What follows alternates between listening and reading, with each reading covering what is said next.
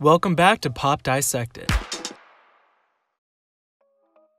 Today, we're going to be talking about Lady Gaga's second studio album, Born This Way. After the immense success of her debut album, The Fame, it was a big question on how newcomer Lady Gaga could top herself. The Fame largely centers around fame itself and her love for it, hoping to inspire those to feel as if they had said fame, despite who they are or where they come from. There was a general empowerment across this album. Known for her theatrical performances, self-described performance art, and helping revive electronic dance music for the general public, Gaga had set the bar pretty high for herself in just one era. So how is it possible Gaga was able to find even more success and leave another imprint on the music industry? Well, let's find out. But before we begin, it would be greatly appreciated if you gave this video a thumbs up and considered subscribing so you can get more future content on all your favorite pop stars. To start off, let's just talk about the sales and the album's commercial success. This may seem obvious, so we're going to keep it brief for this point. Born This Way debuted with a staggeringly impressive 1.1 million copies. Though critics pointed out many of these sales came from the discounted version on Amazon, the numbers still stand. Even though the sales weren't sustainable and resulted in a policy change for albums' pricing upon its first 4 weeks of release, the immense debut already began proving things for this era. Gaga became the 5th woman in history to sell over 1 million units of an album within its first week. This additionally made it the 8th best-selling digital album at the time. Even with the Amazon sales, 662,000 of these sales were from other purchases.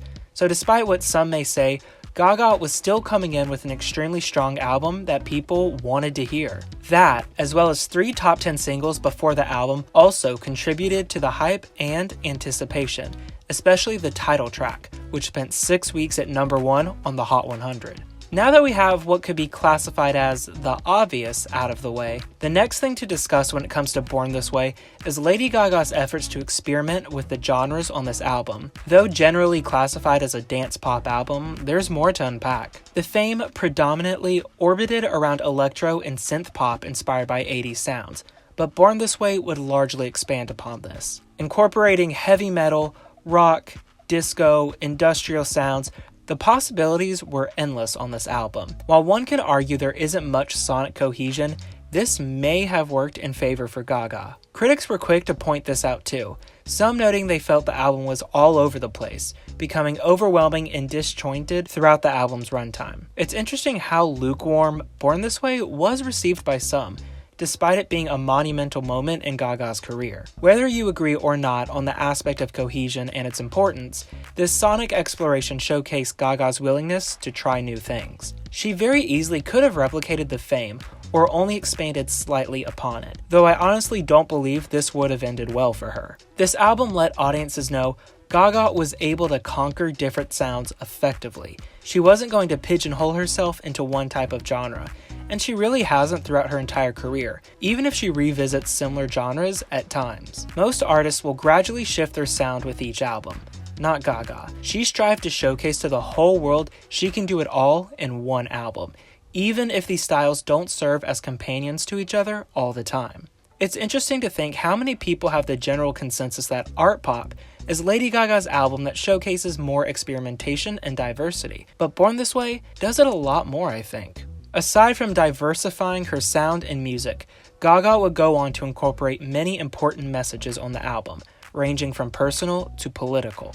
Gaga has been no stranger to pushing the envelope, whether it be with her performances or speaking her mind, which she continues to do so. During the beginning of her career, Gaga did not hold back, and she came full force on this album with ideas she wanted others to hear. The track Americano details a same-sex relationship between two women, as a response to Proposition 8 in California, a law prohibiting same-sex marriage, and she also explored struggles those faced under the Arizona immigration laws. These are both important topics for discussion, and whether it's up for debate if this song went on to inspire monumental change, it certainly could have served as a means to facilitate conversation on these topics. The track Hair serves as an anthemic song about someone struggling with their identity and finding freedom in how they choose to express themselves physically. Gaga's inspiration for this song comes from her own issues of self-expression, in which she found her hair to be a way to find liberation when it came to those who tried to tell her how to look.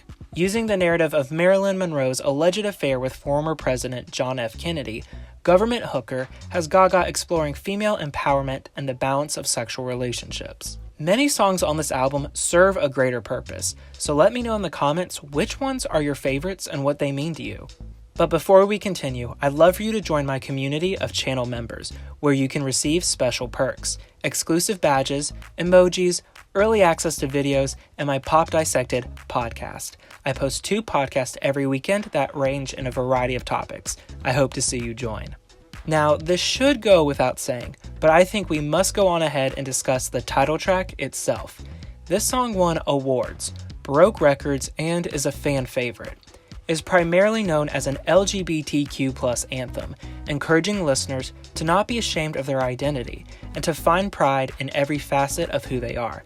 It's a beautifully crafted message that people still talk about to this day. Born This Way is a staple in pop music, and music in general, and I don't think this can ever be overstated. So this brings me to my closing point, the intention behind this album and why it resonated with so many people and with Lady Gaga herself. In short, this album served as an ode to her fans. She knew she wanted to approach the overarching concept of freedom, and it was her fans who inspired this. She revealed how she began receiving letters from fans after the release of The Fame and when she began touring. Stories about how her music saved their lives, how her music helped them find self-acceptance. Gaga decided to craft an album dedicated to so many different struggles that people endure throughout their lifetime, and we can see all these different ideas expressed across Born This Way. Gaga explained how fans relate to her as a human and as a non-human. Thus, with her intention in mind for this album, she was able to enter a brand new realm of relatability to her fans and the general public. Lady Gaga was able to make herself more accessible by sharing these stories on the album, letting listeners know she's just like them and they're not alone in their pain, because she hears them. She knows what it's like to be the weird girl or the odd one out. This era saw some of Gaga's most interesting and outlandish costumes and performances, furthering the idea that being unconventional doesn't matter because you can be capable of anything.